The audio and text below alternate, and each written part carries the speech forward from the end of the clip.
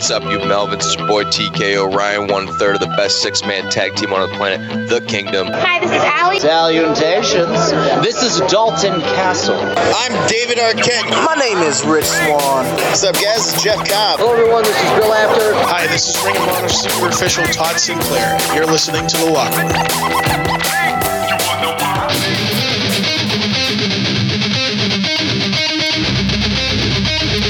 This is your United States of America. Speak your mind. Cross the line now, say the truth. No.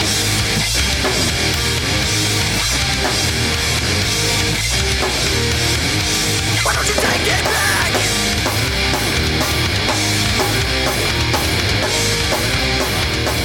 It is Monday, November 26, 2018, and you are tuned into Season 2, Episode 46 of the Hitting the Marks Pro Wrestling Podcast, powered by the Roar Network at thegorillaposition.com. Presented by Hameen Media.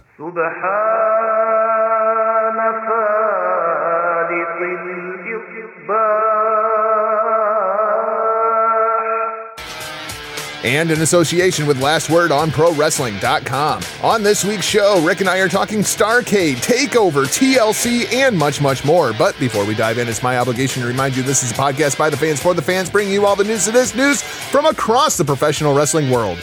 You can find the show on Twitter at HTMPWPod, on Facebook at Hitting the Marks, email us at hittingthemarks@gmail.com, and now find us on twitch.tv/Hitting the Marks. My name is Jargo. I'll be your host for the day, but down under, they call me the cleaner. So give it up for my tag team partner, the golden to my lover, RBV. Rick, welcome back to your show, and welcome to the Monday Locker Room.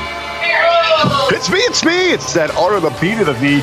Rick Vickery here again. Hey, we had such a good time last week with our little crossover show, taking the Hitting the Mark Pro Wrestling Podcast to the Hameen Media Group platform. We decided to do again.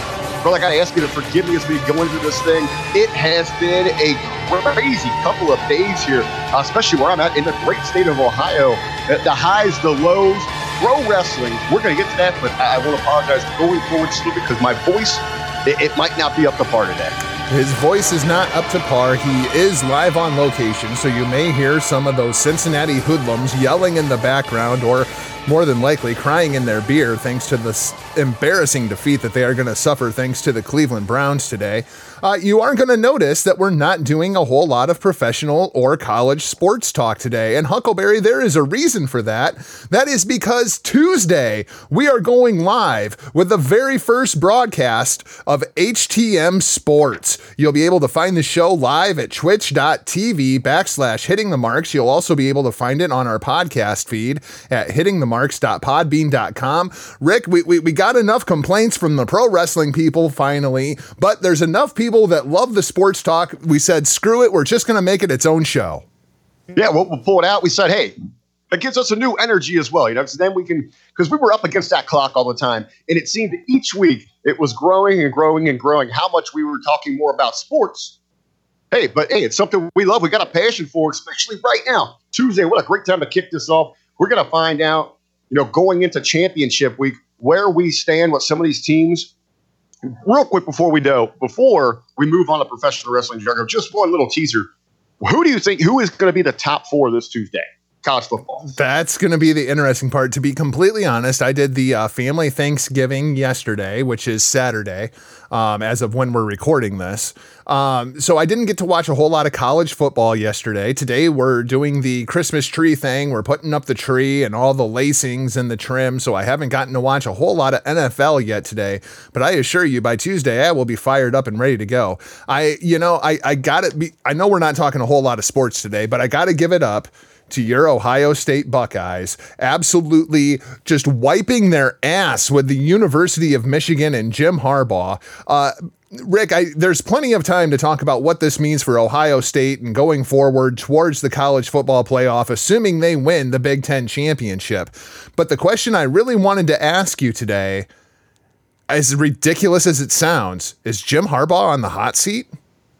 Yeah, I think, 0-4 against Ohio State. And every year, no matter where you stand, you don't want both sides of the coin, though. If you're the team that's down for a little bit of a stretch, it's always, when are you going to get that win over the rival? So right now, it's all about, for Michigan, is They don't care what else happens. You got to get big wins over Ohio State. And he hasn't done that. You got to think. He goes 0-5 next year in the big house. It might be see you later, Jimmy boy. Yeah, the only thing that Michigan has going for him is that game was in the Horseshoe. But so as we speak right now, I am watching Patriots and Jets in the background. Huckleberry is probably still watching the Cincinnati Bengals get blown out by the Cleveland Browns. We'll have full coverage of that Tuesday on HTM Sports. So, Rick, I guess let's go ahead. Let's start with the pro wrestling. And since we're cutting out the sports, I thought maybe we'd do a couple of broader topics to kind of start off the show here. And I wanted to start with the war on fans. There's an analyst that I listen to by the name of Todd Martin who coined this term, the war on fans, years ago. And this started with the whole Roman Reigns push, really. When fans started rejecting Roman Reigns and Vince said, nope, we're sticking with Roman and we're going all in on Roman. Well, now, Rick, it seems as though this war is taking a little bit of a turn, and I'm saying this more so in reference to your precious Char. Tuesday, she comes out on SmackDown. We get the opening video package, and Charlotte is 100% completely framed as a heel. She comes out and she starts cutting her promo 100% as a heel. And by the end of that promo, she was being cheered. She was positioned as a babyface against the Iconics. You know, we saw this go down with Becky Lynch when they tried to turn Becky heel and the fans were having none of it. We saw it with Daniel Bryan when they tried to make him join the Wyatt family. The fans were having none of it. Rick, I think the war on fans is just about dead right now, but it seems as though the war on the company is full bore in full effect. It doesn't matter if you position them as a heel. It doesn't matter if you position them as a babyface. We, the fans, are going to decide the crowd reaction, not the company anymore. Yeah, I want to throw out there, I really think that the fans, they do want to take to Charlotte because they realize, the talent that is there. They know she is the alpha, but it's, position her how she should be. She is that natural bitch. And they want to embrace that. And you've seen this with Becky now. They wanted that fire. They wanted her. It's a different kind of, a heel than Charlotte. Where Charlotte is better than everyone, where Becky is that true underdog that just needs that attitude, that edge to get her over. But let's look at the name you got here in the middle of this run, Ronda Rousey. They're trying those things with her. Going back to Survivor Series, Char versus Rousey, they tried some of those little, what got Becky really over, that visual where she had her warrior paint. She had the war paint on. They wanted that from Rousey, and everyone saw immediately right through that. When she comes out and she makes her little faces where you can tell she's so mad. People are seeing through that. They are not buying her. They don't believe it, which is kind of funny because she actually, if you took all their personalities, she's probably got the most edgy, controversial of that bunch. Yeah, she's the biggest bitch of the three, without any question. I was trying not to keep using the word there, but you're right. She is the actual bitch of the three. Yep, absolutely. And I think though, when you look at this though, fans see through that. Us wrestling fans, we take great pride in being fans of this craft. It's very personal to us, and if you're perceived anywhere as an outsider, you're going to feel that. Yeah, and you're going to hear that. And from Rousey, where she came in and she was given everything right out of the gate, and you've got someone down in NXT like a Baszler, who the fans are realizing this is how it should have been done. It's they're not doing her any favors. But where do you go if you're WWE? Because you couldn't send her to NXT. She was almost in a no-win situation when she signed that damn contract. Well, I tell you what I don't do if I'm WWE, and that is give away matches like Ronda Rousey versus Mickie James with absolutely zero promotion on Monday Night Raw. Well, I think, again, what this is, they obviously, how many times I'm on this, everything I look at from a marketing perspective, that should have been announced because Mickey's going to go out there and get the absolute best from everyone. And I always talk about Char being the alpha, but I go back and I give Mickie her props. I think Mickie is probably right now, because of her experience and how good she, everything about her is, she's probably the best on that roster. But where she's at in this phase in the game, they're not going to give her the ball to run with. She's there to set people up. But why the hell would you not advertise this thing? Because people respect Becky. And your thing is, I know what you're going with there. Ronda, she'll fight anywhere, anytime. That's her little shtick right now. But it's just stupid not to just give that away. And then you have Becky Lynch, who we saw the failed heel turn that was with Becky. And then we have what happened at Survivor Series with Charlotte. Now, Rick, you know, it gives me great pride to say this, because we have been doing this show long enough that now I actually have stooges. And the Stooge report is telling me, Rick, that this match did not change at all. That was the match for Becky Lynch versus Ronda Rousey. Everything went exactly the way they took Becky out, they put Charlotte in, and it's like now we're trying to give that rub to Charlotte Flair and turn Charlotte basically into the new Becky. I agree. I mean, even when I was watching the match, I was like, they didn't change anything about this. What they did learn is they need to catch fire here with Charlotte, because even going forward long term, we went back a couple shows ago, we were talking about representatives for either brands, or you went for the brands, I went for the company. You know, one of my females was Char, because she's built for this business. We've got worries now. What is Becky's shelf life? With the rumors of the concussions and things like that. Could she be done? And we know the women, they don't wrestle the smartest matches. They want to try to go out there and wow the world, and they take these insane bumps that they don't need to be doing. I'll reference, Stevie over on Fridays. He constantly is talking about this. Just because it's never been done before doesn't mean it's a smart thing to do. There's no reason to go slam your back of your head into the ring steps for the sake of slamming your head into the ring steps. Yeah. Well, now we saw it with that jackass down in Mexico throwing a cinder block at the dude.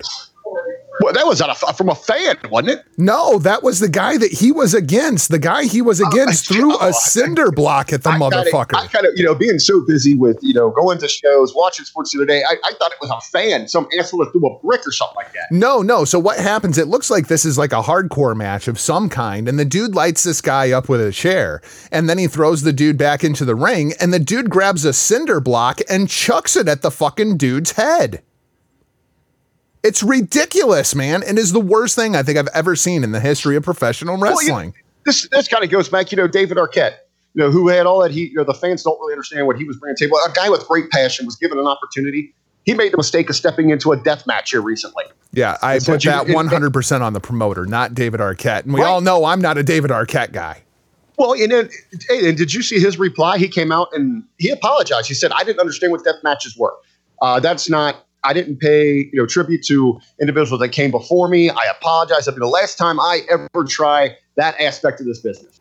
Arquette needs to kind of realize what in the hell he's doing right now, because I'm not entirely sure that he does, in fact, know exactly what it is that he's getting himself into. There's a lot of guys taking a lot of cheap shots at David Arquette, and we saw one right there. What was his name? Nick Gage? Well, and that's what I wonder too. A promoter coming in and be like, "Dude, you'll be fine," and he's trying to do it out of respect because he's trying to maybe correct that perception of him before. Which in my mind, it was always there because he gave money. That entire paycheck he got from WCW that went to some prominent wrestling families. It helped the Pillman family. I believe it helped even one of the Harts at a time. Yeah, it helped Owen's wife.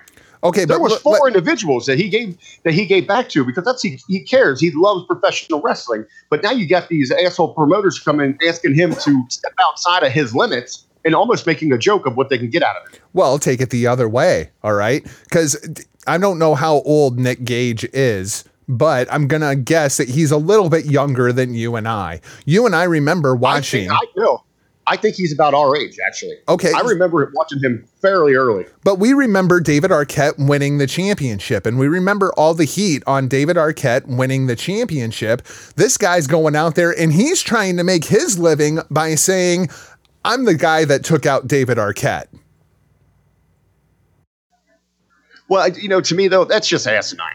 No, but that's what it seems like to me on the surface.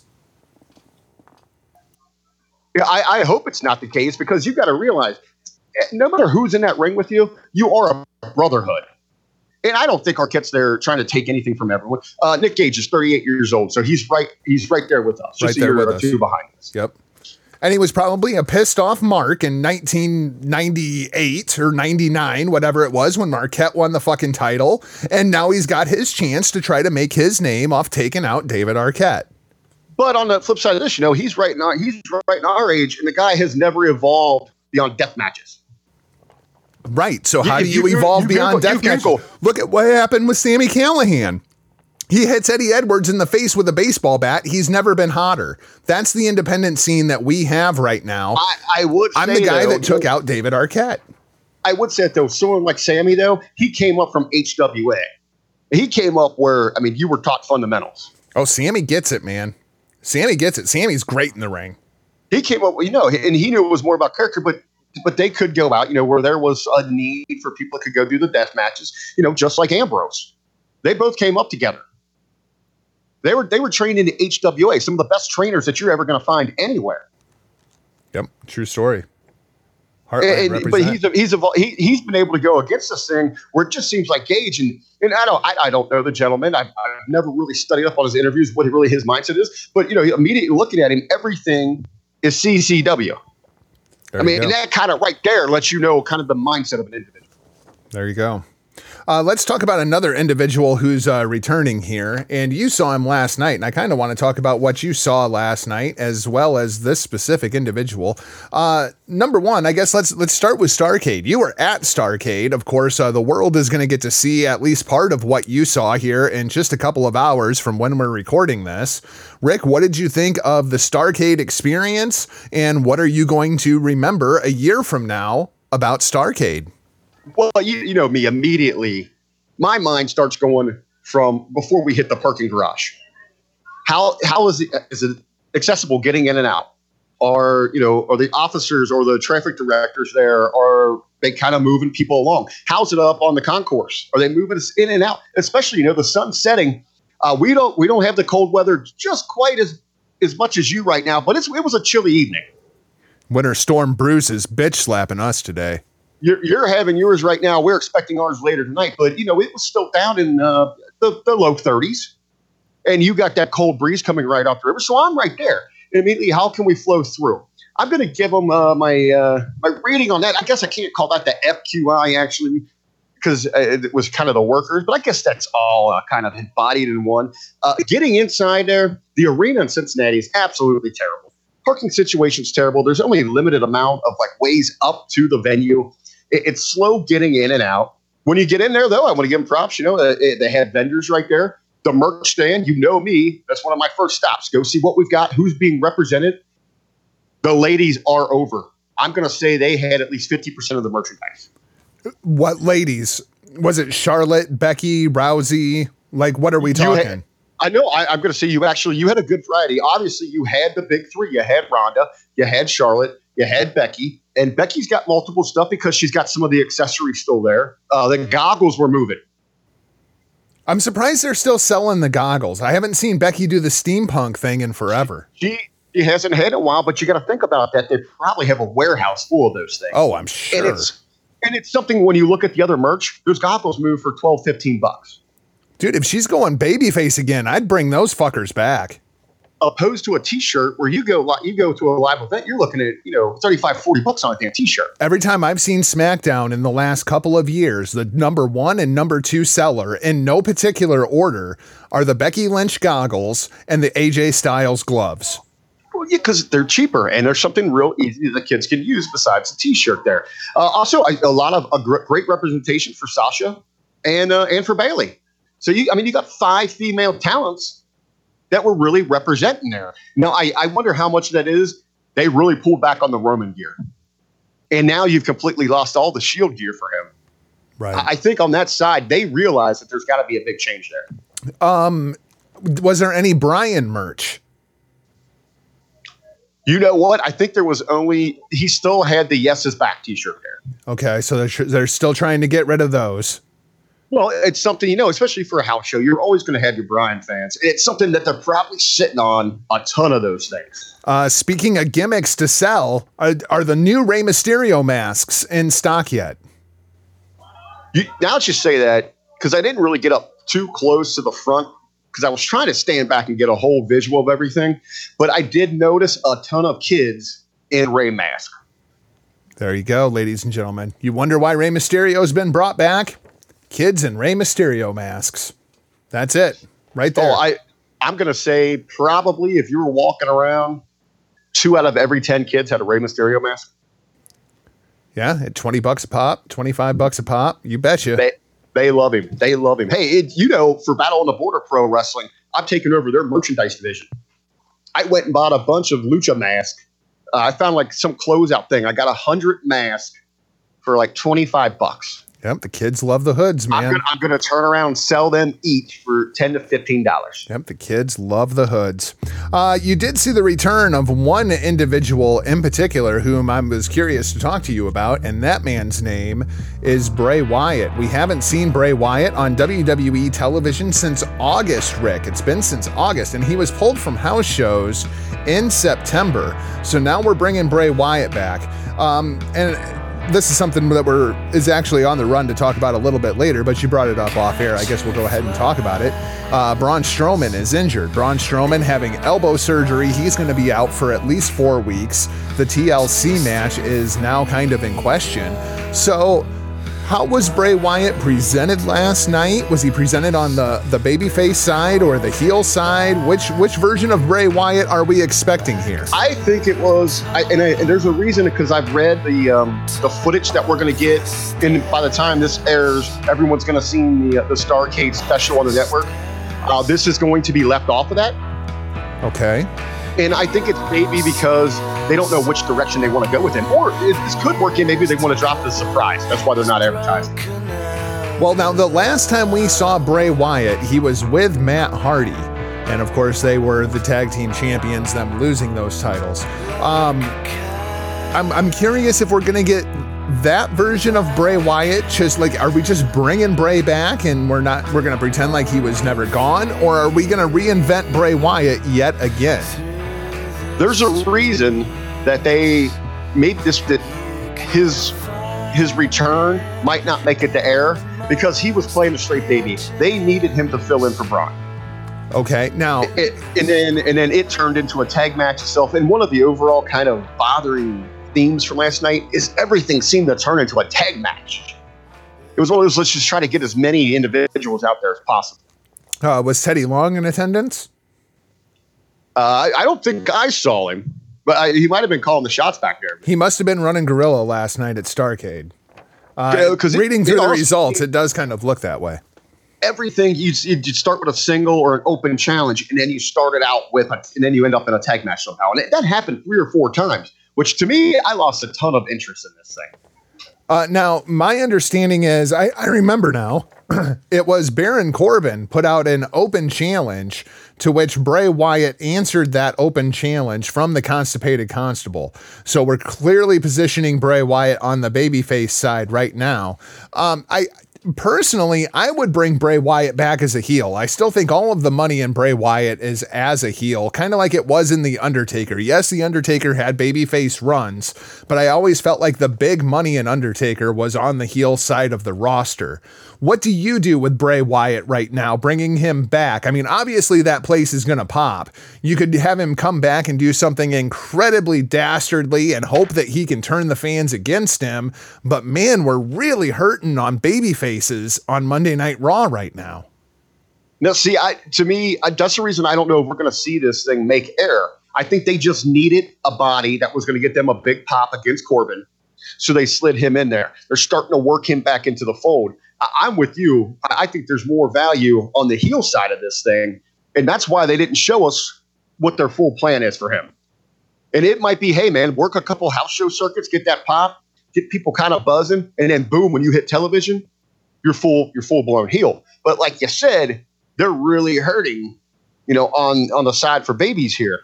Well, especially without Braun Strowman, your babyface side of the roster goes Seth Rollins, Elias, Finn Balor. I mean, that's what you've got for the next 4 weeks going forward. So essentially, even let's break down what you got there. You got Rollins, who I think he could carry the weight as your baby because he can do everything. People take to his promos. I knock him all the time because his promos are a little stale to me. His matches are even staler. But people get into him. But on the flip side of that, you got Finn, who's regarded as the ultimate workhorse, and Elias, who is the ultimate mic guy. When the bell rings, no one cares. So you're kind of split there at 2 and 3, which puts a lot of workload on Seth. And Ambrose. But I think those guys could carry it right now. Yeah, but 3 hours of Monday Night Raw? I hope that you like 30-minute Seth Rollins matches because there's going to be a lot of them. You know I don't, but that's what they've already been giving us. And I think now they're starting to give us multiple layers to the women's evolution. I think we're going to start seeing a lot more there, especially if we ever get this. It seems every week that they're telling me about these rumored women's tag team championships. If there was ever a time to elevate Sasha and Bayley, now is the time to do it. Well, and I think they're even looking too. Hey, Dana got a nice shine at this show, and she's been out there saying, "Hey, I want my opportunity to let me see what I can do." Isn't she from Ohio? She's a Columbus girl. See, that's why she was on the show. See, I do pay attention to Dana Brooke. How about that? But yeah, as far as Bray Wyatt goes, I mean, even if you bring him back exactly as the character that he was when he left Matt Hardy, and maybe you could even like do vignettes with Matt Hardy and still kind of pair them together, but just have Bray be the only one doing any wrestling, and Matt basically becomes a manager trying to provide a little bit of light to Bray's darkness or some kind of weird ass shit. But I mean, Bray Wyatt comes back. He comes back tomorrow. He's the number 2 babyface on Raw by default. Well, I mean, what if though, maybe if Matt isn't really seen, but you understand that something else in the universe is controlling Bray, but is that going to the well too many times with him? That's what I'm wondering. Like, I'm ready for Bray Wyatt to come back and take credit for giving Roman Reigns cancer. That's where I'm at with Bray Wyatt. Anyone but you, Roman. Anyone but you. Just real quick on that then. Is it one of those cases, because he got a huge pop, that place erupted. They like him. And anytime you come back, they appreciate what you went through. And he wasn't even gone because of an injury. They just didn't know what the hell to do with him. And people have been wanting Bray back. Is it a case where maybe you let him get cheered until the Rumble and then you do a major turn? God, if you got a baby face for him to turn on, I guess. I mean, it's really going to be a matter of how quickly is Braun Strowman going to be back, and is that match against Baron Corbin going to happen at TLC? I guess that is kind of, I mean, what if he's a heel, what program do you want him to be involved with going into WrestleMania? I mean, there's a handful out there. I mean, I know Rollins is, he's going to be tied up with Ambrose, but I would love to see him and Rollins going to WrestleMania. I'd love to see him and Braun. I would love to see, personally, I would like to see Bray Wyatt and Seth Rollins be the Universal Championship match at WrestleMania. I think that would be incredible, but you're so tied up right now with Dean. Yeah. Well, I mean, you have Ambrose take the Intercontinental Championship at TLC, and then you can try to split them the fuck up. Move them on to different programs. And a little disappointed they didn't go with the street fight as planned between those two at the end. Interesting. Well, we will talk about that match again here when we talk about TLC. We did have some big breaking news over the weekend. I actually just saw this morning because I've been so busy. Rick, TakeOver Blackpool. NXT UK is getting their first takeover. It's going to go down January 12th, 2019. And then I got to looking at our schedule, Rick.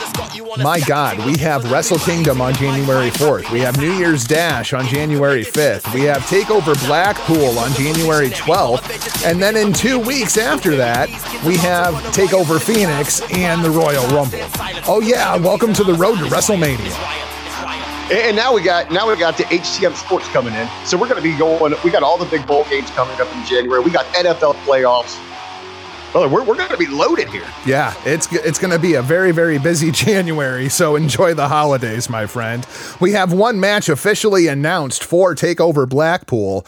It is going to be Rhea Ripley taking on Toni Storm for the WWE UK Women's Championship. This match official. Rematch for the UK Women's Final, which is airing Wednesday on NXT UK. So I'm not going to tell you which one is the champion and which one is the challenger, but I will tell you, you are getting a rematch at TakeOver Blackpool. I was going to say, I think most people that are listening to us have got this thing figured out. But there's some that don't know.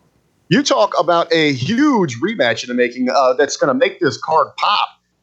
Without giving anything away, let's talk about Toni Storm, who is the new darling of women's wrestling in the WWE universe. Even more so probably than everything hot we got going on with Shar, with Becky, with Ronda. People want more Toni Storm. They're taking to her. I mean, she's beautiful. She's talented. She's got the personality.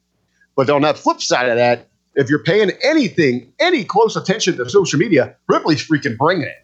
Yeah, Rhea Ripley is knocking things out of the park, and she's a big girl. She's built like Charlotte. That girl is built to last. She's very, very young. She's got good height. She's got good size. She works very, very hard, but very, very safe. I really like Rhea Ripley. She was in the first Mae Young Classic, and she was the youngest competitor in the tournament. And it was like, yeah, she's definitely got something, but she needs to get a character figured out. Well, somewhere between the end of the first and the beginning of the second, she figured it out. Well, I think what's so good about her, you talk about two of the hottest names on social media. You're thinking about a Sami Callihan and a Becky Lynch, and she's kind of like right in the middle there. You know, of everything that's great between those two on social media, she is really bringing it. Yeah, I'm really looking forward to that match. That'll be a great match, regardless of which one walks away with the NXT UK Women's Championship. It's weird to say this. You think that could close out there? Oh, yeah, absolutely. I think it could close. Absolutely, I think it could. Well, I mean, Pete Dunne is still Pete freaking Dunne, and he's your UK men's champion. You think that's where we get? They want that first UK takeover to be huge? Is that where we're going to get the North American versus the UK champion? That very well could be. Or do you save that for Rumble weekend? Ooh, that's a good question. I almost want to do Ricochet versus Pete Dunne, champion versus champion, title for title, and the winner, whoever wins that match, will face Adam Cole at TakeOver Phoenix for the North American Championship. The UK Championship not on the line, just the North American Championship in Phoenix. Well, I would think you got to have the UK Championship on the line for your first UK takeover. Well, yeah, but I'm saying, yeah, in that match, it's champion versus champion. So it's not both belts on the line. It's Cole using his rematch for whoever. Okay. For the North American Championship. That's what I would do. That'd actually be really good. Maybe you could even have Cole ringside for that champion versus champion match. Or I could see Cole.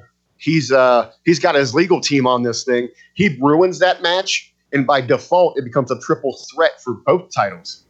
Ooh, maybe you go back to the day like a 2 out of 3, where the first fall is for the UK Championship, the second one's for the North American Championship. I like that a lot. That's very old school and seems like something that William Regal and Johnny Saint would sit down and hash out. I like that a lot. I'm really hoping that we get a dynamic between those two, that there's some kind of a friendly rivalry, if you will, between William Regal and Johnny Saint. Well, going back to Starrcade real quick, before anything really got going on, before the matches, you get a very touching tribute to Dusty Rhodes up there. I'd love to see Ricochet and Pete Dunne run through the Dusty Rhodes Classic. Oh, that would be great too. You know what else would be great? If Cody Rhodes interrupted that UK versus North American Championship match. But we'll talk about Cody and his future here. Now you got me. Now you just got me going here, man. We've got the holiday weekend. We've been having a good time. What if we had the new faction, the Undisputed Elite? Oh shit. Yeah, they might as well. I mean, they're all friends anyway. So what the hell? It also seems we're going to get NXT UK Tag Team Championships. They will be crowned at TakeOver Blackpool. Any chance that anybody other than Mustache Mountain wins that first set of tag team championships? Well, I almost wonder, is it too obvious? That's what I'm saying. But then there's also the first champions. Don't you want that first champion to mean something? They were kind of the first champions that showed up when they took the NXT championship. How upsetting would it be if Undisputed Era showed up and stole those first UK championships? Oh, you are just pouring gasoline on the fire. It seems that there is... Oh, you talk about a riot potentially going down in that place. Have Undisputed Era walk out with all the gold in Blackpool. Oh, shit. Burn NXT UK to the ground like Seth Rollins. It seems there is going to be a new performance center coming in the UK. I don't think this is any surprise to anybody. Have you been watching much of NXT UK? I've been following the highlights. I catch it where I can. I'm one of those individuals. I mentioned this a couple times over on Facebook and the Hameen Media discussion group. It's one of those acquired tastes. It's starting to grow on me. The style that they represent over there, and I'm just not fully invested right now into it. Hey, I picked up now where I'm watching Impact regularly, MLW. There's only so many hours that you have to invest in this stuff. I don't have it on the run here, but did you see Shane Strickland's meltdown at MLW the other night? I actually, I can't remember who sent it to me. They sent me all the clips for it. It might have been Big, and I don't think Big Ray said. Someone sent me one. So I made sure to sit down and watch it. And I guess that is that he's on his way out. Yep, that's his farewell to MLW. Call out Court Bauer. Yeah, good stuff. Like that a lot. Let's talk a little bit about WWE TLC coming up on the WWE Network. We're about 3 weeks away now, Huckleberry. What the hell are we going to do with all this time in between? Well, like you had mentioned last week, you said, hey, we got another one coming up like in a couple weeks. I said, in WWE terms, within a time frame of the universe, this is like an eternity that we actually have more than 10 days to prepare to build a story to get ready for an event. That's good. But here's one of the problems, though. Do you trust them to get ready? I mean, are we so used to they have to do things so quick? Or is there anything right now, even with it hurts a little bit that Braun's out, but was that even that attractive of a match with him and Corbin? Not really. I did. You know what? I did like the stakes they put on that thing. At least the stipulation you had a little interest, and I like how it just wasn't if Braun wins, he gets Brock. Or if Corbin wins, he gets that full-time status. At least they're going head-to-head. When they made that head-to-head, I think Corbin's the winner. The match I am most looking forward to, as it looks right now, is Drew McIntyre and Finn Balor. That's the match I am most looking forward to, because I'm very curious if we get Demon Balor. And if we get Demon Balor versus Drew McIntyre, who wins that match? Because the Demon is yet to be beaten. Here's how I would do this, and it was in one of the circles we run. I was having this conversation. I would have McIntyre go over at TLC, and then give me the Demon at the Rumble, the bigger stage. That would almost be a 10-week build to that thing. And I love that. There's only one problem. There's only one problem there, and the problem is you're taking both Balor and McIntyre out of the Rumble then. What's the issue there? Do we need them both in there? I don't know, man. When I look at that depth chart, I kind of feel like you need them in there. No, I think you could do a lot there. And then I think it gives you a little more suspense, too, if you would want to get because I don't think McIntyre is going to suffer at all taking a pin to Balor right now. No, I don't either. And it would do the world for Balor. Absolutely. Someone, you were saying, is in that second or third baby spot that needs to be reestablished. We need to reintroduce the Demon. But even if you wanted McIntyre to get back into the ballgame, remember, we got them stupid-ass filler pay-per-views. Yeah, you've got Fastlane and Roadblock or whatever, or the Chamber and Fastlane, whatever they go with. Oh, God, not the Elimination Chamber. Oh, no. There's only one pay-per-view now. So you'd have the Chamber we'd have to go through before we get to WrestleMania. Oh, God. Last year, remember, we had two god-awful pay-per-views. That Fastlane one was an absolute train wreck. But now we just have the Chamber to go through. Oh, God, I hate the Elimination Chamber so much. Well, you would love it, though, if Drew goes in there and wins it and goes on to WrestleMania, because I know you're a big Drew guy. We all are. Right? So many of us that... I guess a lot of it's going to depend on who the champion is, because if it's going to be Drew McIntyre versus Brock Lesnar, Drew McIntyre and Braun Strowman, Like I feel like that's a lot of pressure on Drew to carry a good match. You know what I'd almost really rather have, and you know how I feel about these, outside of the traditional one-on-one, but just to give us something, maybe something of quality. Maybe for that Universal Championship, we go to like a Fatal 4-Way or something like that. So it's just not Braun or Brock versus one-on-one with somebody, or you add in maybe that's a time that the Demon, his record's on the line, and he's in there against all these monsters. He's against Brock, he's against Drew, he's against Braun. How the hell is little Finn going to come over this thing? He's got to introduce the Demon. How do you justify Balor even getting into that position, though? Because I don't see Balor winning the Rumble. Well, I think he's better built for the Chamber. Yeah, there is that. I keep forgetting about the damn Chamber. Or if he comes in at 27. You know how I'm not a big Balor fan. I know it would upset a lot of people on our platforms here. But like I asked you a couple weeks ago, is he positioned? Is he still savable to be that next Daniel Bryan, especially in the land of the monsters? Right. And of course, all of this, everything that we are talking about right now, it all depends on, can Braun Strowman go at TLC in that match against Baron Corbin? Because if that match happens, then the show shakes out one of a couple of different ways. Obviously, if Baron Corbin would win that match, he gets Brock Lesnar at the Royal Rumble. I would expect Braun Strowman to win that match. That makes him your defending champion going into WrestleMania. Of course, there is the Elimination Chamber, but I don't see them taking the title off of Braun that quickly. But well, I think going back to it, I think their plan in their head was, I've mentioned this. I mean, how much do we like Bliss in that authority role? Well, I was about to say, and you got Team Little Big, maybe she screws over Corbin in a quick match, because we just saw Corbin screw over Brock Lesnar in Saudi Arabia. And Alexa Bliss is poised to take that role if Baron Corbin loses that match at TLC. There's no question about that. The other aspect of this that I think comes into question is something that we commented on when we saw Brock Lesnar the last time. And we both, I asked you, does that look like a guy who's training for a UFC fight? And now, Rick, we are hearing that the Daniel Cormier fight is in question. Number one, Dana White wants to do John Jones versus Daniel Cormier, not Brock Lesnar versus Daniel Cormier. Or what sounds like the much more likely probability at this point, Daniel Cormier is going to retire as UFC champion, and this fight is not going to happen. Daniel Cormier is going to be done fighting in the UFC, and they will have to crown a new UFC heavyweight champion. So now everything with Brock Lesnar is completely in question. We have everything going on with Roman Reigns.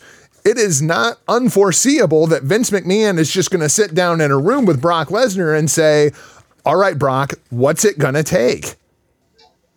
Well, what would that take? I mean, what would it take to make it worthwhile to you, Jargo? Or what do you think it would, to some of our diehard listeners, our fans out there, just for wrestling enthusiasts, what would it take to make another extended deal with Brock worth it? Well, I have no idea what Brock Lesnar is making right now. So I guess that's the first thing. Let's take out the financials schedule-wise. Do you need more from him? Once a month? I don't necessarily need him once a month, but I need him defending at all 5 of the big events. I need Royal Rumble, I need WrestleMania, I need Money in the Bank, I need SummerSlam, and I need Survivor Series. I need those 5 dates locked down, and then preferably I would like to have Brock Lesnar for 1 week on each side of both of those events. So I would get him some hype. So I would get him the week before the Rumble, and the week after. Then I don't need him again until the week before WrestleMania and the week after WrestleMania for the Superstar Shakeup. And then how would it sound for like 22 dates a year? That seems roughly accurate. Yeah. I think I'm closer to 25, but yeah, right in that, 20 to 25 dates a year. Now, is there a chance though, an opportunity? Well, I'm sure they hope there's an opportunity. Is there a chance that Fox says, hey, we want Brock over on the Blue Brand? Absolutely. And it does sound like Fox has come out and said, oh yeah, that brand split, we're keeping that shit because we ain't promoting people that are going to be on NBC Universal. It seems as though they will make an exception here and there and like for Survivor Series. But overall, this brand split is here to stay if Fox has anything to say about it, which they have everything to say about it. And they want their team. And when it comes down to negotiation, I mean, how is this going to work out between these different networks? I mean, you got all this history with Universal.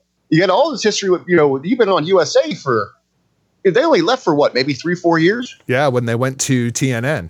TNN? Yeah. And they went right back there? Yep. Yeah, it's going to be fascinating. And now we're also hearing that Impact may be moving, and one of the networks that is being mentioned is Sci-Fi, which is interesting to me because Sci-Fi falls underneath of the NBC Universal umbrella, just like USA Network. I wonder if, because initially I saw this conversation too. I believe it was our good friend Carlos Estrada that was kind of really pushing this thing. And everyone, we kind of dismissed it. There's no way in hell. But maybe in that last contract, in that deal, it was, hey, if you're going to Fox, we're allowed to entertain other ideas ourselves. that will not air against you on the USA Network, but it will be on the USA Network, not any NBC Universal property. Right. Yeah, we could take it elsewhere, just not on USA where your contract is to. We've got, hell, they've got, outside of USA, how many channels they have? 15, 20 other outlets? A ton. That they can go through here. I mean, like E! Network is owned by NBC Universal. Sci-Fi, USA. Yeah, there's several. To me, it always seems like, Sci-Fi, it seems like a perfect fit. That's kind of your same marketplace. And even why SmackDown was there, and even the early NXT, I mean, until they totally exposed what the hell it was there, it had some strong numbers. Yeah. ECW out of the gate was doing fine there. It was just the creative was so terrible. Impact would do great there right now with their the shit that they're doing with Sue Young and Rosemary and Allie and the entire alternate dimension stuff. It'd be great. It plays into that where you see a lot of sports entertainment, but you see a lot of whatever you would call what's happening at Lucha, the cinematic sci-fi. There we go. See, it says it right there in the title. Yep, it's absolutely perfect. I think that's a beautiful match. We at TLC also, we have Dean Ambrose challenging Seth Rollins for the Intercontinental title. We mentioned that. Ambrose taking a little bit of heat the way things sound backstage and from the fans themselves for bringing up the Roman Reigns cancer thing again. Rick, I don't have any problem with this. This is a heel saying bad things so that we don't like the heel. I'm all for this. I actually have it from my stage sources, people that were regularly talking to Ambrose behind the scenes at Starrcade last night. Apparently that was him. Good. And he is A-okay with that. That's what he's known. When Les Thatcher was training him, or he's worked for the other people. The NWF here did a short stint with here in Cincinnati. Roger Ruffin, a tremendous trainer. Cody Hawk. Those are guys that keep it real. And then with the CCW, that was all about real violence. Yeah. So if he can make you feel uncomfortable, and time again we talk about this, professional wrestling's at its best when it mimics the most emotional charge activities in real life. Yep. When they can really get under our skin, that's where you got to go. Yep. I couldn't agree more. I have no problems with heels saying nasty things that make me dislike the heels and want to see them get their asses kicked. That's kind of the whole freaking point. It just seems to make sense to me. We have AJ Styles. He's going to get his rematch with Daniel Bryan for the WWE Mid-Card Championship of the world.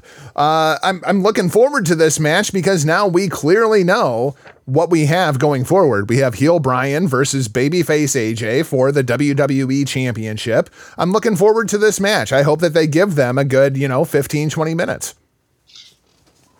Yeah, I think, should it end here, or do you want to see more out of it? Should it go to Rumble? Because I think this thing could have a great play. Well, what I really want this to be a one-on-one match. I'm terrified that they're going to put a stupid gimmick on it because it's TLC. That's what I'm worried, because now we're kind of stuck here. And if you do a gimmick match, I feel like it goes on. Should that be? See, to me, that's been an additional TLC. Because those two could utilize all those aspects. But I feel like if it's a gimmick match, a huge disrespect to these two. Oh yeah, I absolutely agree, 100%. Because if Braun's already out there, he's already drawn the line in the sand. He wants Corbin in a TLC match, right? Yep. So they'll probably put some other stipulation on this. A waste. That's a complete waste. Those two should have a match. Oh, I agree completely. Ronda Rousey. Up there, we had 6 ambulances and police cars driving. Good old Cincinnati. Good old Cincinnati. The other match that we have announced. Hey, I think Dean Ambrose was in the one. The only other match that we currently have announced is Ronda Rousey versus Nia Jax, which I think is a good thing for Ronda Rousey because that's going to protect her a little bit from any boo bugs that may come out, because isn't anybody going to cheer Nia Jax over Ronda Rousey?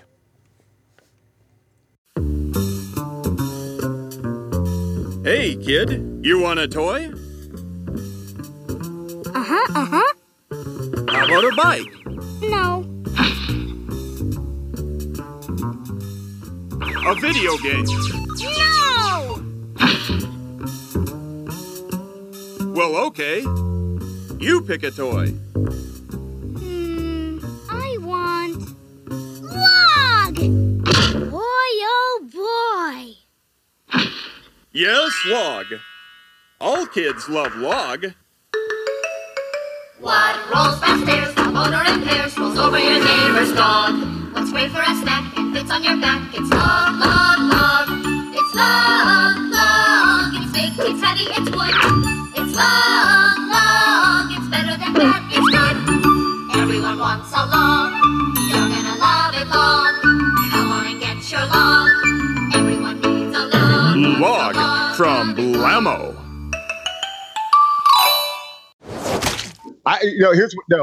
Here's what happened here. I can confirm it now. I actually was able to get a Snapchat out there. Dean Ambrose was in the backseat of a Cincinnati police car right there, zooming by here on the west side of Cincinnati. Took out our communications there for a second. So Ronda Rousey versus Nia Jax. Like I said, I think this is a good thing for Rousey because nobody's going to cheer Nia Jax over Ronda Rousey. Every time you say Nia Jax. Every time I say Nia Jax. Every time you say Nia Jax, the stream breaks. It's kind of like the connection isn't strong enough to hold Nia Jax. Oh, you're awful. It's very, very funny though. One other man returning to the WWE action that it sounds like we may be seeing very, very soon is going to be John Cena.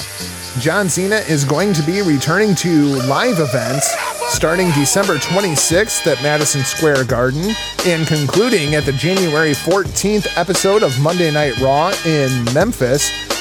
He is also being advertised for the Royal Rumble. So that's 2 episodes of Raw, the January 7th and the January 14th episode, as well as Madison Square Garden and the Royal Rumble. Rick, do you think that there's any chance John Cena wins the Royal Rumble and goes for number 17 at WrestleMania? You know what? We've talked about this in years past, but I don't feel like the time's right. I think he needs to go away a little bit more where it's almost like he's disappeared to come back for that one final great run. He is what he is right now. You know, he's going to get you a little boost in your ratings. He's going to bring in a little attendance. And it works out perfect for him, too, because when you're around the holiday, that now you're back in the new year, he's a great ambassador for your brand. And I don't think he needs anything here, but let's go a little further. Is there a WrestleMania program that interests you? Or could this actually be the one he sits out? I don't necessarily have any interest in John Cena at WrestleMania this year, but when I look at the depth chart and I look at the lack of star power, and especially if you're not going to have Brock Lesnar, damn, you're really hurting for star power to sell out the Meadowlands.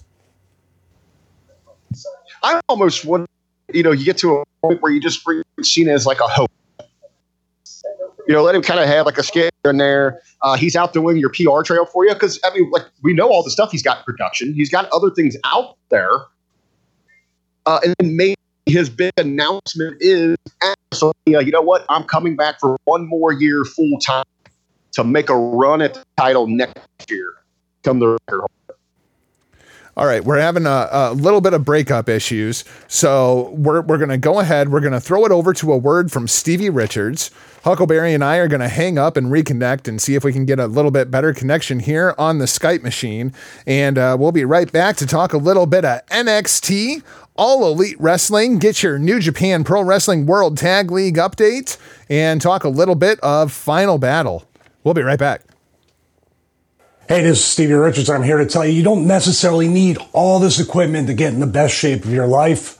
All you need is this, a resistance band. I'm so excited to offer the 12-week resistance band training program to you, which features an interactive PDF with full overview videos, modifications, descriptions of all the exercises, scalability, no matter what fitness level or what age you are. The PDF scales the workout to you. Also, after your instant download of the PDF, You get full direct email support right from me, as well as access to a Facebook group with an awesome interactive community. I can't wait to help you take control of your fitness journey. So just put in StevieRichardsFitness.com, go to the store, and download the 12-week resistance band training program.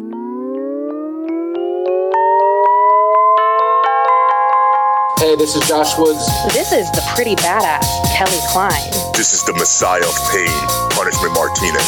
This is the T-smashing, jaw-cracking kid from the east side of Cleveland, Ohio, Shane Taylor. This is the voice of Ring of Honor, Bobby Cruz, and you are listening to The Locker Room.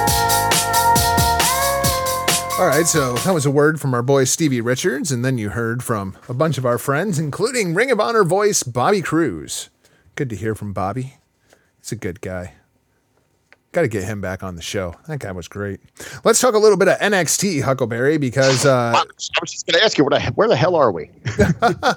Let's talk a little bit of NXT. Lars Sullivan and Keith Lee. This match is going to be coming up this Wednesday on NXT TV, and I was intrigued here because while we've been seeing these vignettes that Lars Sullivan is coming to the main roster, and Rick, I know you don't watch NXT on a week-to-week basis, but Lars Sullivan and Keith Lee... that seems like a match that's right up your alley. I was going to say, when I saw this thing, and to me, it screams this is Lars kind of doing a send-off. Yeah, putting over the next big guy. Putting over that next big guy that's going to be that kind of monster kind of. I think now we're getting possible reports out there for plans for Lars as he's moving on. We know he's on the move from NXT. I didn't click. I didn't want to actually know. I didn't want to ruin it here, but we're getting plans that, and I guess you could give it to me. We don't know which brand he's going to. We've seen the vignette on both Raw and SmackDown now, so we don't know where he's going. Personally, I really think he should go to SmackDown. I'm afraid that if he goes to Monday Night Raw, he's going to become Strowman food real quick. Well, we've talked about this before as well. It's all about how they shoot him. And if you send him right in there to the land of the giants, you're going to overexpose what he is. Right now, you need to build him up. Is that no matter what, he is going to be, the larger than life, just straight badass. I believe we compared him to Taz. Yeah. Last week on one of the shows where by the time Taz got to WWE, even when he debuted against Angle and was kind of just dwarfed there, it didn't matter because you believed in your heart that Taz could take out anybody. That he was one of the baddest SOBs on the planet. You need to have Lars, spend some time over at SmackDown for maybe like a year before he steps in there and we actually see his size difference against the Braun Strowman. Even against an Elias. Yeah, even against the Seth Rollins. I mean, Seth Rollins can look him eye to eye. You're going to have to be really careful. You line him up toe to toe and you do a wide shot over on SmackDown against Randy Orton. It's going to expose really his size. Yeah, absolutely. The other thing that's come out, I don't know if you have gotten a chance to see much of this. I know we've both been busy this weekend. But, while we've been busy hanging out with our families and giving thanks and enjoying time with our siblings and parents and grandparents, what do you suppose the Twitter trolls and the internet trolls do on Thanksgiving? They dig through old message boards. And going back to when evidently Lars was 19, he was on a message board and he ended up getting banned from the message board for some of the things that he had to say about certain races of people and Kentucky Fried Chicken and Stephanie McMahon and the entire roster being juiced up. And I mean, this is what these people are doing now. They're going through internet message boards that are a decade old to try to ruin people. Well, even looking here, here's my first thing when he said he had made mention of Stephanie McMahon. Let's go back to one of his first tweets when he arrived in NXT. He said, I want to align my people like Stephanie McMahon. Yep. So context over like on an indie heat on himself. Yeah, there's a certain extent to read these messages, but if he's racially attacking someone, that's going to come back and bite you in the ass. But you said these were over a decade old. Oh yeah. Yeah, I see. To me, I don't want to sit here and pretend that you could ever excuse something like that. But let's look at the context that they're put out there. Was he in character? Was he trying to get heat on himself? He was being a character because he was under an alias on a message board. I mean, who cares? Good God. See, that's why I always hated the actual, like the wrestling chat forums where anyone could just make up whatever name they've got. They don't have to own up to it. It somewhat, like on, over on Facebook in the Hami Media group. I'm going to say, 90 to 95% of the people, they are them real selves. You're Michael Jargo. I'm Rick Vickery. Right. We don't have a problem putting ourselves out there, putting our voices out there, going on Twitch, letting people know who we are. We talk about it all the time. When we do any marketing, we want our names attached to it.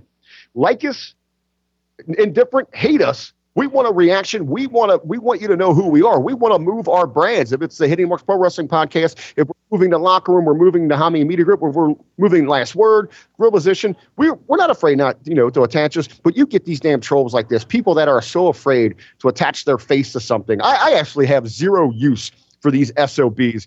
And the way you just put it out there, this is the holiday season. You shouldn't be tearing down anyone because you're such a freaking loser. A little mad that TBS didn't run the 24-hour Star Wars thing this year, and you're looking to take it out on anyone.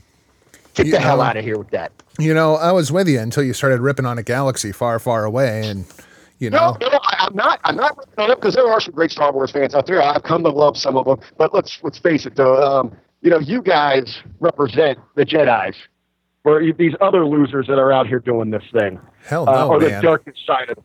I'm dark and evil. I am absolutely down with the Sith. Be throwing that Jedi shit around here. All the Jedi are nothing more than the Antifa people. For God's sake, they're rebels. They were just trying to overthrow the government. The Empire did absolutely nothing wrong. They were just trying to keep people in line and enforce law and order. That's my story, and I'm sticking to it. Heels over strong. Let's talk about another group of Star Wars nerds. And that would be Candice LeRae and Johnny Gargano. Of course, Johnny Gargano embracing his darker side. And this week, we got to see Candice LeRae take on Nikki Cross on NXT TV. And Rick, I can't believe I'm going to say this, but goddamn Mauro Ranallo. God damn it, Mauro Ranallo. God, he pissed me off this week because even Mauro Ranallo is letting out with this Candice wrestling shit. Can we just let her be Candice LeRae instead of Mrs. Gargano for a little while? You know what? I just mix a little marketing here. I've just started 2 new campaigns for 2 different places that carry pizza. And one of my new campaigns is Mamma Mia for their new pizza that they're carrying. And then for the other place, you're on Pizza House, I've started The Sauce is the Boss, or It's Sauce Time. It's sauce time. Because wrestling, and I got a good video with it too, man. It's right there where they're putting it right on there, and it just bounces right out you. It's sauce time. I can just hear Mitchell Cole saying that now. I can just hear it. What do you think, man? It actually is surprising if you would go look at, and our good friend Kevin Mize, he's one that can pick up on it because he's a wrestling fan, and we're good friends and we see each other on the weekly and all that. He's always on me. He's like, God, how many wrestling references are you going to work in this month? I do them every month. Hilarious. What do you make of Candice LeRae at this point in her NXT career? She's been there for almost a year, and they've done basically nothing with her. It's the same from the get-go. It was one of the biggest fears we had. She was kind of just brought in because of her ties to Johnny, which is a shame because in many ways she's the better talent. She can bring a lot more to the table for you than Johnny. But especially right now inside of the women's revolution. She's kind of just been hindered with that role that she is Candice Wrestling, And it's not fair to her. They really need to distance those two. Ultimately, what I do feel, we've talked about this many times, Johnny's ceiling is NXT. He's going to be stuck there. She's going to move on. God, I hope you're right. Candice LeRae is my favorite pro wrestler that's not named Tyler Breeze. All right. They do kind of look alike. I do have a type. So X-Pac on his latest podcast was talking about another one of the ladies down there in NXT. And Rick, he was saying that this girl is an absolute sponge, that he has never seen anyone take to professional wrestling as quickly as this young lady. And this has to have some high hopes because the young lady I speak of is Jessamine Duke. one of the 4 horsewomen of the UFC that we have yet to see debut on NXT TV. X-Pac says this is the one to watch. Well, let me ask you, think X-Pac is trying to get laid? No, I don't think that's the case. I don't think that's the case because we saw X-Pac at TakeOver and they showed him and his little dog and everything there at TakeOver. He was the big celebrity in the crowd. I wonder if X-Pac is trying to get a job at NXT. Well, my first thought was, we know, like you brought up, the little pup, he loves dogs. So it makes sense that he's showing. I'm just joking. That one was too easy. I'm just joking. Very good. Is this isn't the one that is married to? No, that's Shafir. Okay, so she's still out there. And, hey, it's fair to say that X-Pac's a little bit of a player. He's going his way around that locker room. The ladies take to him. Hey, and he's got a personality.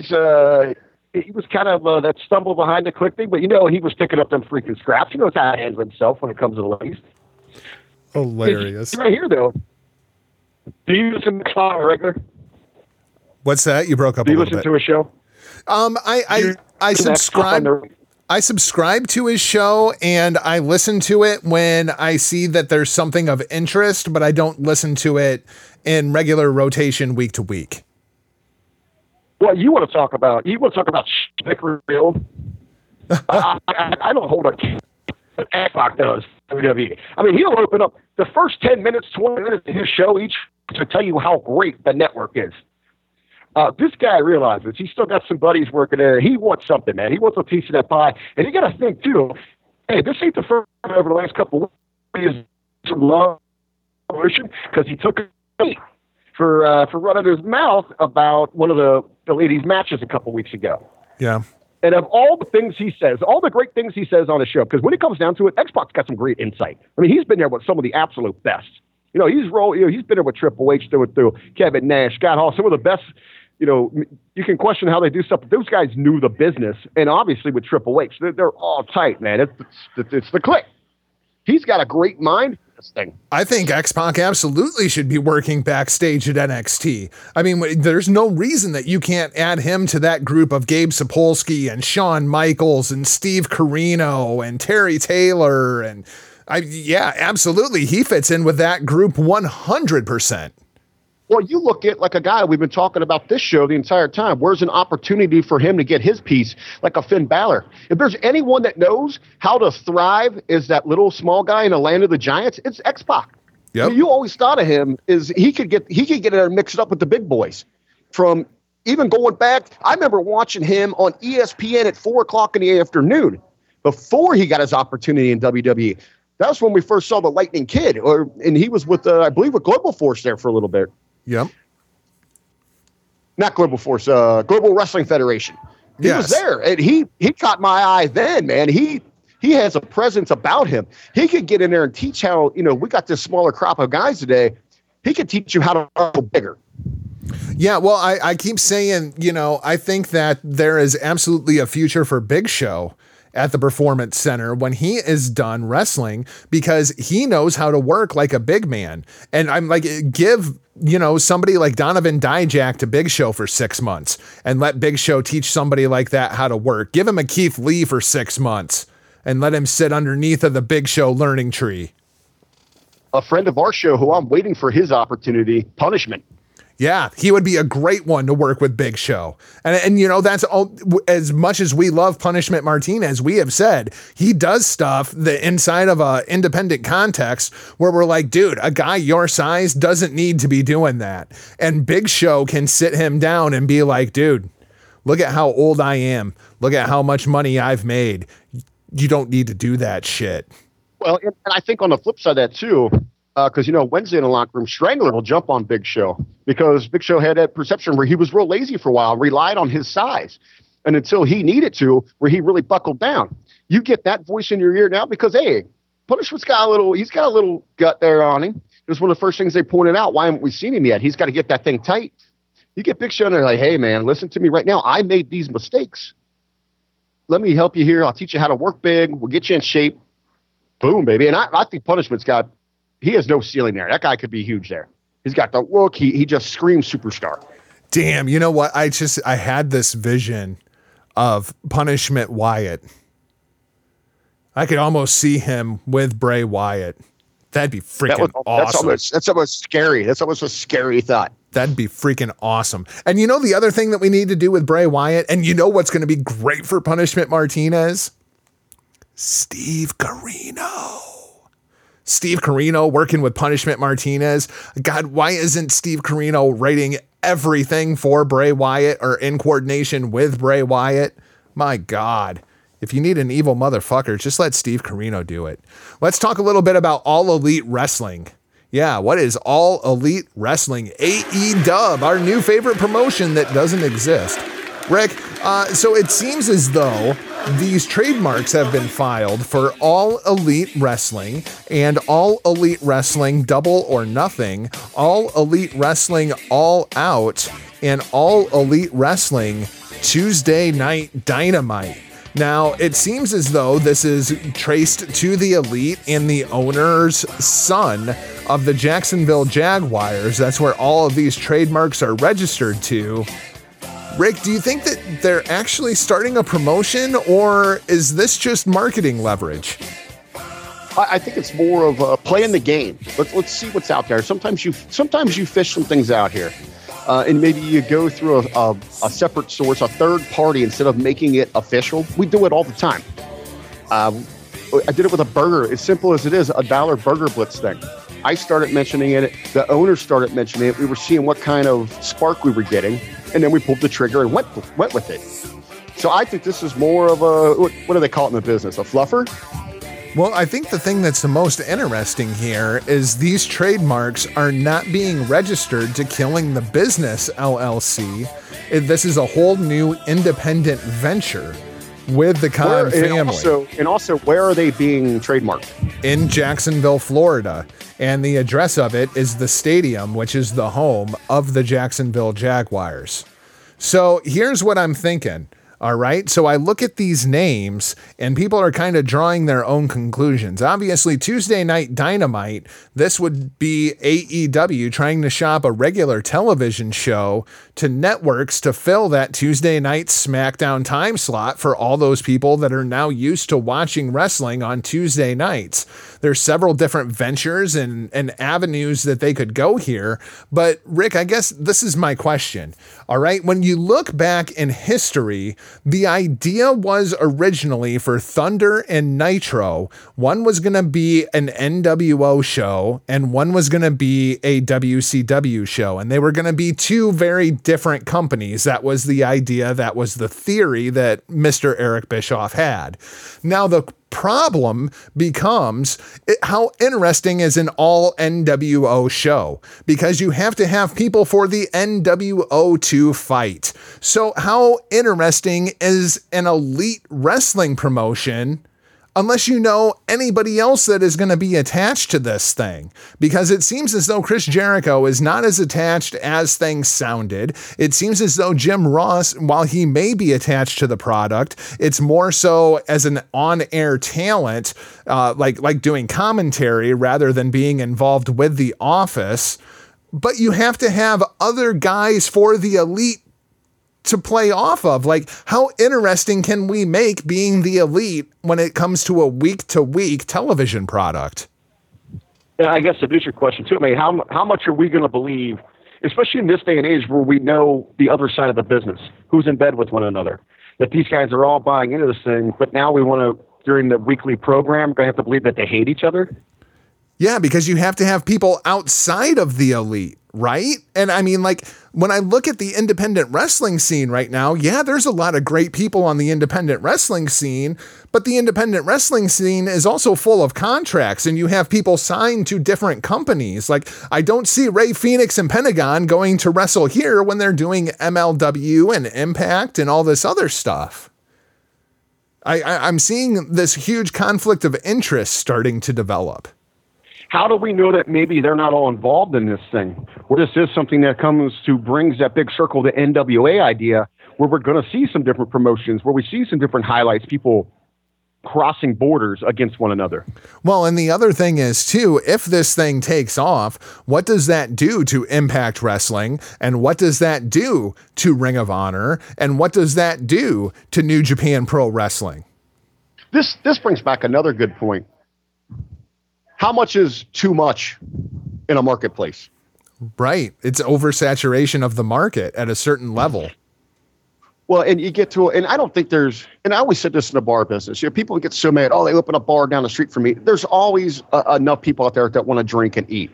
There's enough money to be out there for everyone, but you have to come from different levels. Now, if we got all these people fighting for airtime, for television, we were talking earlier, now I'm watching Impact on a regular, I'm watching MLW. Where do I squeeze in NXT UK?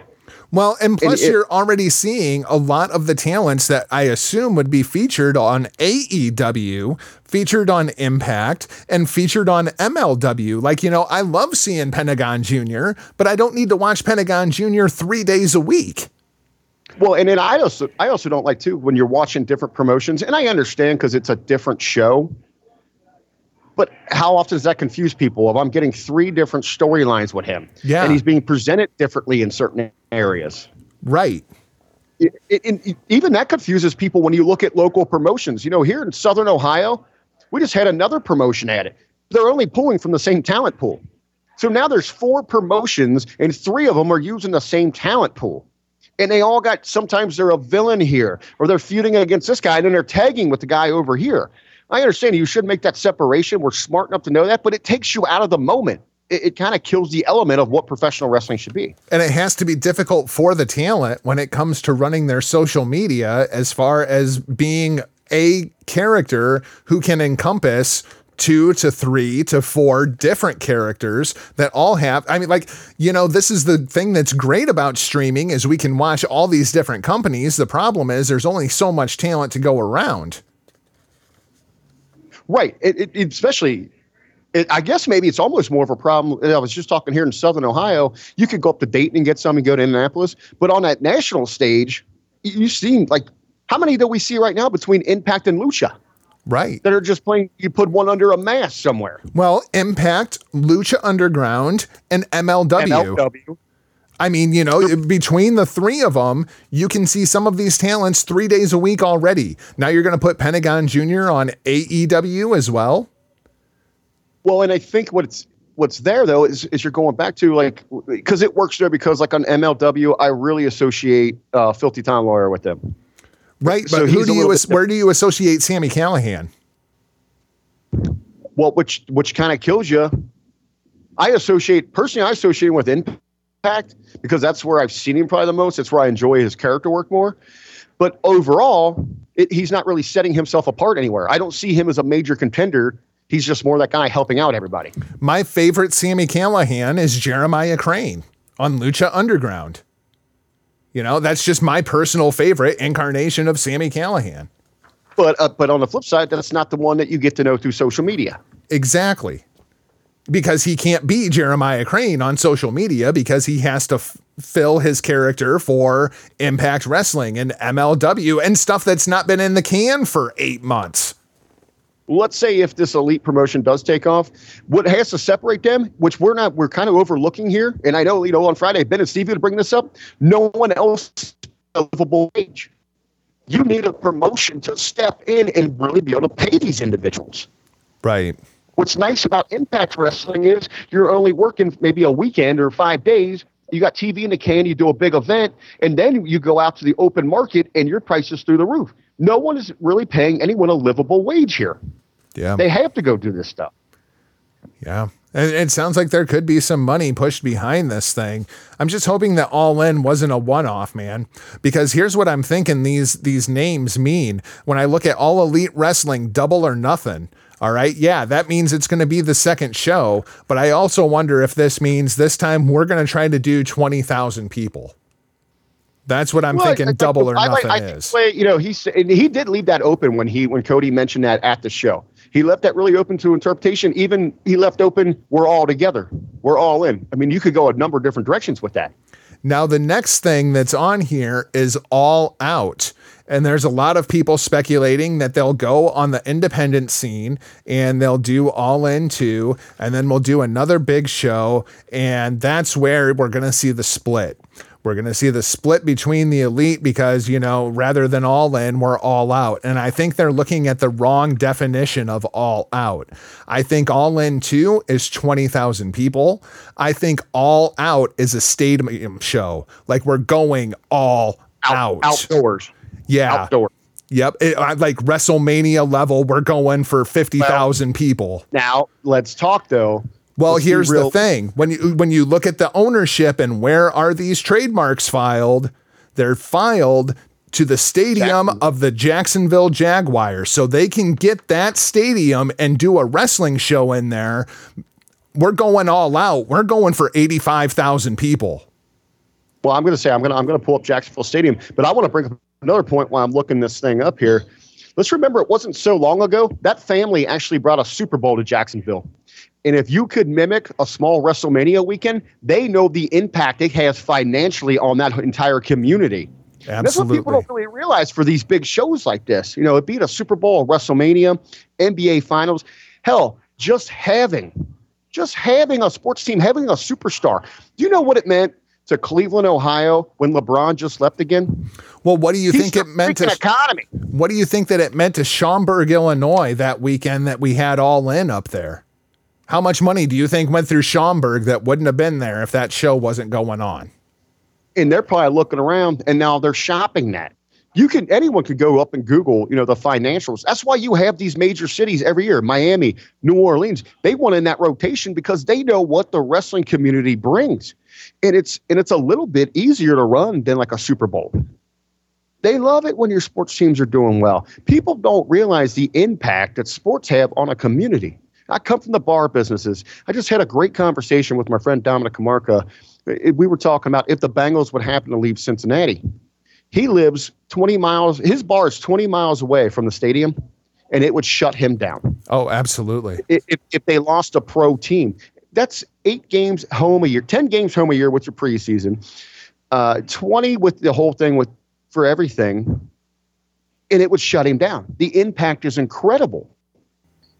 Just the merchandise they sell that's just themed that looks like Bengals. He just launched for this Battle of Ohio, just launched an incredible, they're sweet looking. They're Babes Cafe with a 43. This place has been around since 1943. They're the latest owners. They've had it for 10 years. It's sweet looking. It's got the orange and the black.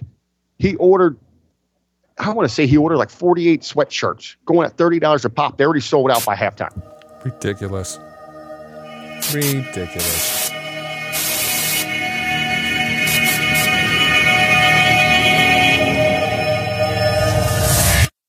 This is the Bad Boys, New Japan Pro Wrestling Tama Tonga, and you're listening to that whole ass podcast hitting marks. Guerrilla tactics, it's time for warfare. Yo, we came to battle. Let's throw it over to New Japan Pro Wrestling World Tag League update. Rick, we have the tournament going on, and unfortunately, I have not had a chance to watch much of this tournament. But currently, we are through 3 rounds of the round robin. Here are your current standings, and a couple of these teams that I find at the top, you're just going to kind of shake your head at this one. Number 1, we have Evil and Sonata at 6 points. That one makes sense. Killer Elite Squad, 6 points. Makes sense. Gorillas of Destiny, 6 points. All right, I can get behind that too. Juice Robinson and David Finlay, 6 points. Really? And the Best Friends, Chucky T and Beretta, 6 points. Hot dog, how about that? The Best Friends undefeated through 3 rounds of World Tag League. At 4 points, you have Tenkozy. At 6 points, Tomohiro Ishii and Toru Yano. I can't wait to go back and watch a couple of those matches. Yuji Nagata and Manabu Nakanishi at 2 points. Makabe and Hanare at 2 points. Zack Sabre Jr. and Tai Chi representing Suzuki-gun at 4 points. Suzuki and Lizuka at 2 points. Hangman Page and Yujiro Takahashi representing the Elite. So evidently Yujiro is is in the elite now at 4 points. Mike Elgin and Jeff Cobb, who don't like each other, at 2 points. And of course, the Young Lions pulling up the bottom here at 0 points. Rick, I think what's going on inside of the World Tag League is more fascinating than the World Tag League. And that would be the story with Kota Ibushi and Hiroki Goto.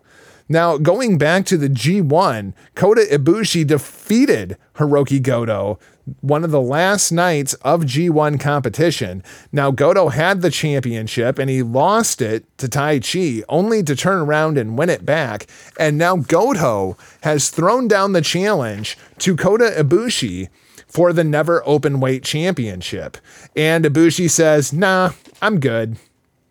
And Goto kept going at him and going at him and going at him until finally he says, you know what? Screw it. I don't want to fight you anyway. You're a waste of my time. And Ibushi's like, oh, fuck you. We're going to fight now.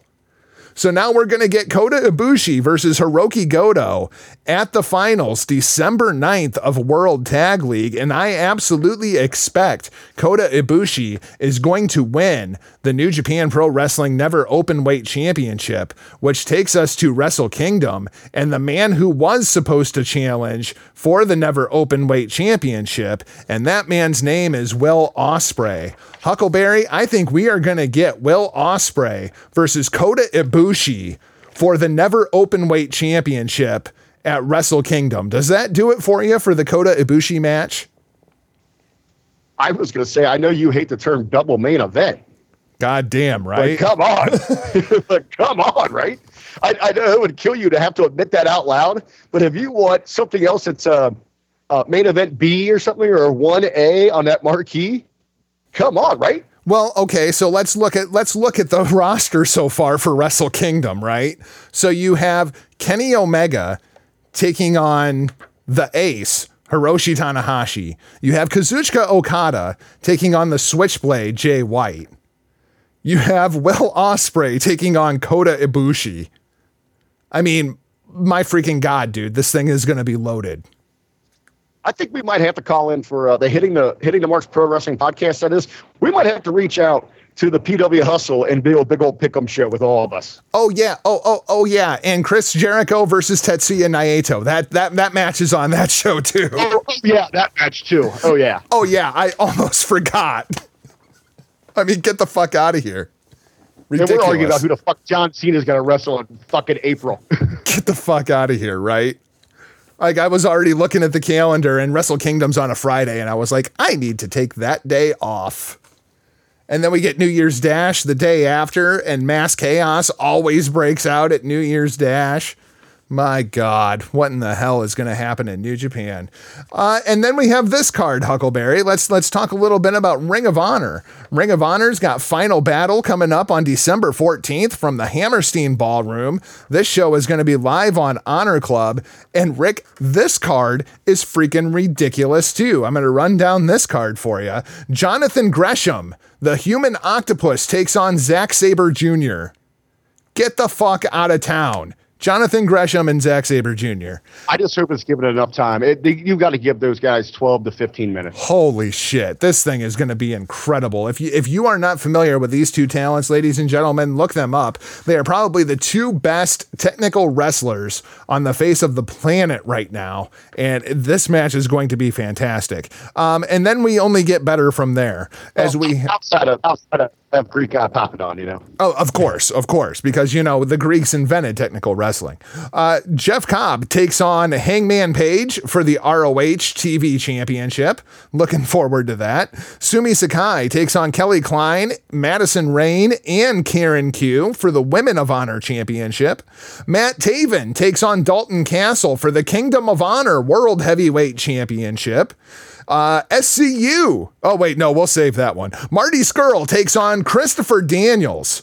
And this match, Rick, we now have the stakes. This is going to be Marty's title shot versus Christopher Daniels' career.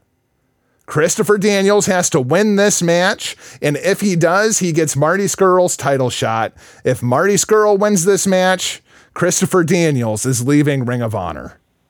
But you know what? I'm really smelling something here. I could see it go down. This could be on a Ring of Honor level of like Shawn Michaels versus Ric Flair. Yeah, this is going to be epic. Or this could lead into Christopher Daniels challenging at MSG. Yeah, it very easily could. We also have Bully Ray taking on Flip Gordon in an I Quit match. I'm looking forward to that. And then we have the two big matches. And Rick, I'm going to ask you, which one of these is your main event? Because I genuinely do not know. Your Ring of Honor World Heavyweight Champion, Jay Lethal, takes on Cody Don't Call Him Rhodes for the ROH Championship. And Cody has announced this will be his final match with Ring of Honor. No more matches going forward. We're doing the CM Punk storyline. If Cody wins, he's taking the belt with him. You know what? Because we've seen it before, I'm already going to come in because I know the other way you're going to say, we've seen this thing before. Cody's got everything else in the world going on. Unless he has a major announcement there, I don't think that closes. Then what we will call your makeshift main event will be Frankie Kazarian and Scorpio Sky representing SCU, your Ring of Honor World Tag Team Champions. And they laid down this challenge. They are the ones that threw out the challenge to these two teams. And it's going to be the Young Bucks and the Briscoes challenging SCU for the ROH Tag Team titles. It's going to be a triple threat match. Oh, wait. In a ladder war. There's no close, man. Come on. You're thinking about what's Ring of Honor. What has embodied that thing over the last 10 years is these teams. That thing is going to be ridiculous. It's going to have everything you love. Now, let me ask you right now, because you do this to me all the time. Who? Because I can see Cody saying, hey, man, this is my last match. He loses. But then the Bucks win. Okay. And it's, hey, you got to go do your thing. See, now I was going to ask you. You could go a lot of different ways. I was going to flip this around and I was going to ask you, we know this is going to be Cody's last match in Ring of Honor. Will this be the Young Bucks' last match in Ring of Honor? Now, see, that's why I like to swerve there. You got Cody on the way out. He's maybe crying. He's leaving. Jay's standing there tall. You don't know what's going to happen in that next one. Could the same question be brought up, though, about SCU and Christopher Daniels? Daniels loses. Kaz and Scorpio win. Yeah. And then there's also this conundrum. Because right now, the Briscoes... Like Cody and Daniels are the one that go start their own promotion. But we also have the Briscoes in this match. And the Briscoes, if they win this match, doesn't that... I mean, if the Briscoes win this match, that officially turns them babyface again, right? Like, is there any way that they can win this match without turning babyface? Yeah. What about this? All the speculation about new promotions. Who's going to NXT, WWE? What if the Briscoes close out this show, win the match, and say, fuck you all, we out? Yeah. We got our contracts. H has been talking to us. Oh, shit. I did see, to add to that fuel, I did see the Briscoes, or was it the Briscoes? I think it was the Briscoes are doing an Evolve show, or was it LAX that's doing an Evolve show? I didn't see that. See, now you're adding speculation to this thing, you know, who's going to be doing something. Oh man. But man, when I look at this thing, you know, all the way down the card, you know, Jeff Cobb and Hangman Page, Matt Taven, Dalton Castle, Jay Lethal, Cody Rhodes, the ladder war, Marty Scurll and Daniels, Bully Ray versus Flip Gordon, Jonathan Gresham and Zack Sabre Jr. What a great freaking show this is going to be. Yeah, over the top looking for this one. But a little show I'm a part of too, if you want to see one. We got Brian Pillman Jr. taking on Chase Owens in Harrison, Ohio on December 22nd too. Yeah, I'm kind of jealous that you're going to be at that match and I'm not. Anything else that you wanted to talk about around the world of professional wrestling this week, Huckleberry? As much as we had going on for these holidays, visiting family, going to all the excitement of professional sports, checking out some live wrestling shows, man, we covered a lot here today. Yeah, we covered a lot of action. That's what we do here in the Monday Locker Room. We're just kind of kicking it off because we're going to launch our new sports show this week. Yep, Tuesday night. What are you thinking? Like 4 p.m. Eastern Standard Time, something like that. It'll be live on twitch.tv/hitting the marks. We're going to go in kind of predicting where this thing's going to go. And I'm going to let everyone know as big as a weekend, as big as a win it was for the Buckeyes, I still don't have us in the playoffs yet. I agree. I don't think that you guys are going to get in. I don't think the Big Ten's going to get in. All because Ohio State went and fucked it all up. We're getting in, but there's one team that could royally fuck us. Oh, boy. That's a teaser for Tuesday, ladies and gentlemen. So that's going to wrap things up for your Monday Locker Room and this week's show. Thanks for listening. And if you haven't yet, please hit that subscribe button. Find the show at the Roar Network at thegorillaposition.com. Daily content from hackerhameen.podbean.com. And of course, all the daily content and news pumped out at lastwordonprowrestling.com. You can find the show on Twitter at HTMPWPod, on Facebook at Hitting the Marks, twitch.tv/Hitting the Marks. Email us at hittingthemarks@gmail.com. You can find me across all social media platforms at NotJargo RBV. How do the buzzards follow you? Well, I just want to leave everybody. They know where to find me. They know where I'm at on all social media. But I want to just pass on a little bit of knowledge. We were talking about the Greek god Pappadon, and we were talking about the Greeks invented technical wrestling. They also like to claim they invented sex. But let's not forget that it wasn't until years later that another group showed women how to do it. That's awful. That's it for your show. We're off like a prom dress. See ya. Point your fingers. Label me. I don't give up. I'll be your bad guy. Stop, go.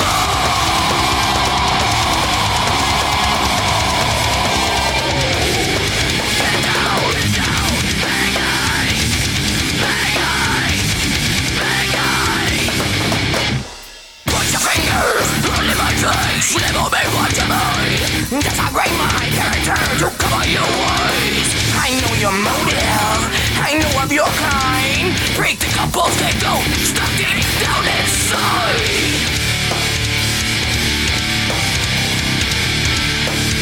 Wow, situation is a classic cliche. You'll be draping the blame on me. I smell self-righteousness. That's the bad guy. Go!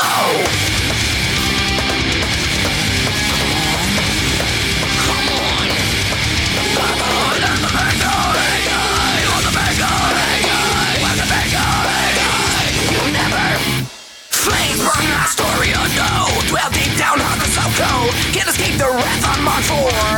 Life. Take the man with the righteous mind. Never caught when I cross that line. I'll never be that bad guy. I hate you. I hate you. Fuck you. Situation is a classic cliche. You'll be draping the blame on me. I smell self-righteousness. That's the bad guy. Go! Come on!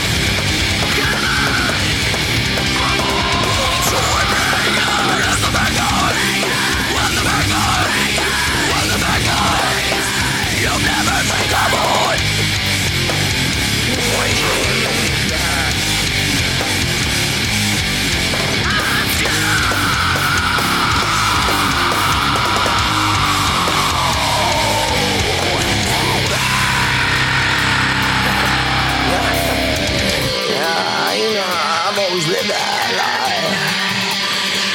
Fucked your bitch and I lied.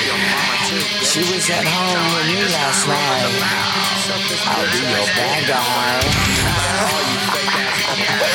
You know I will be your bad guy. That's right.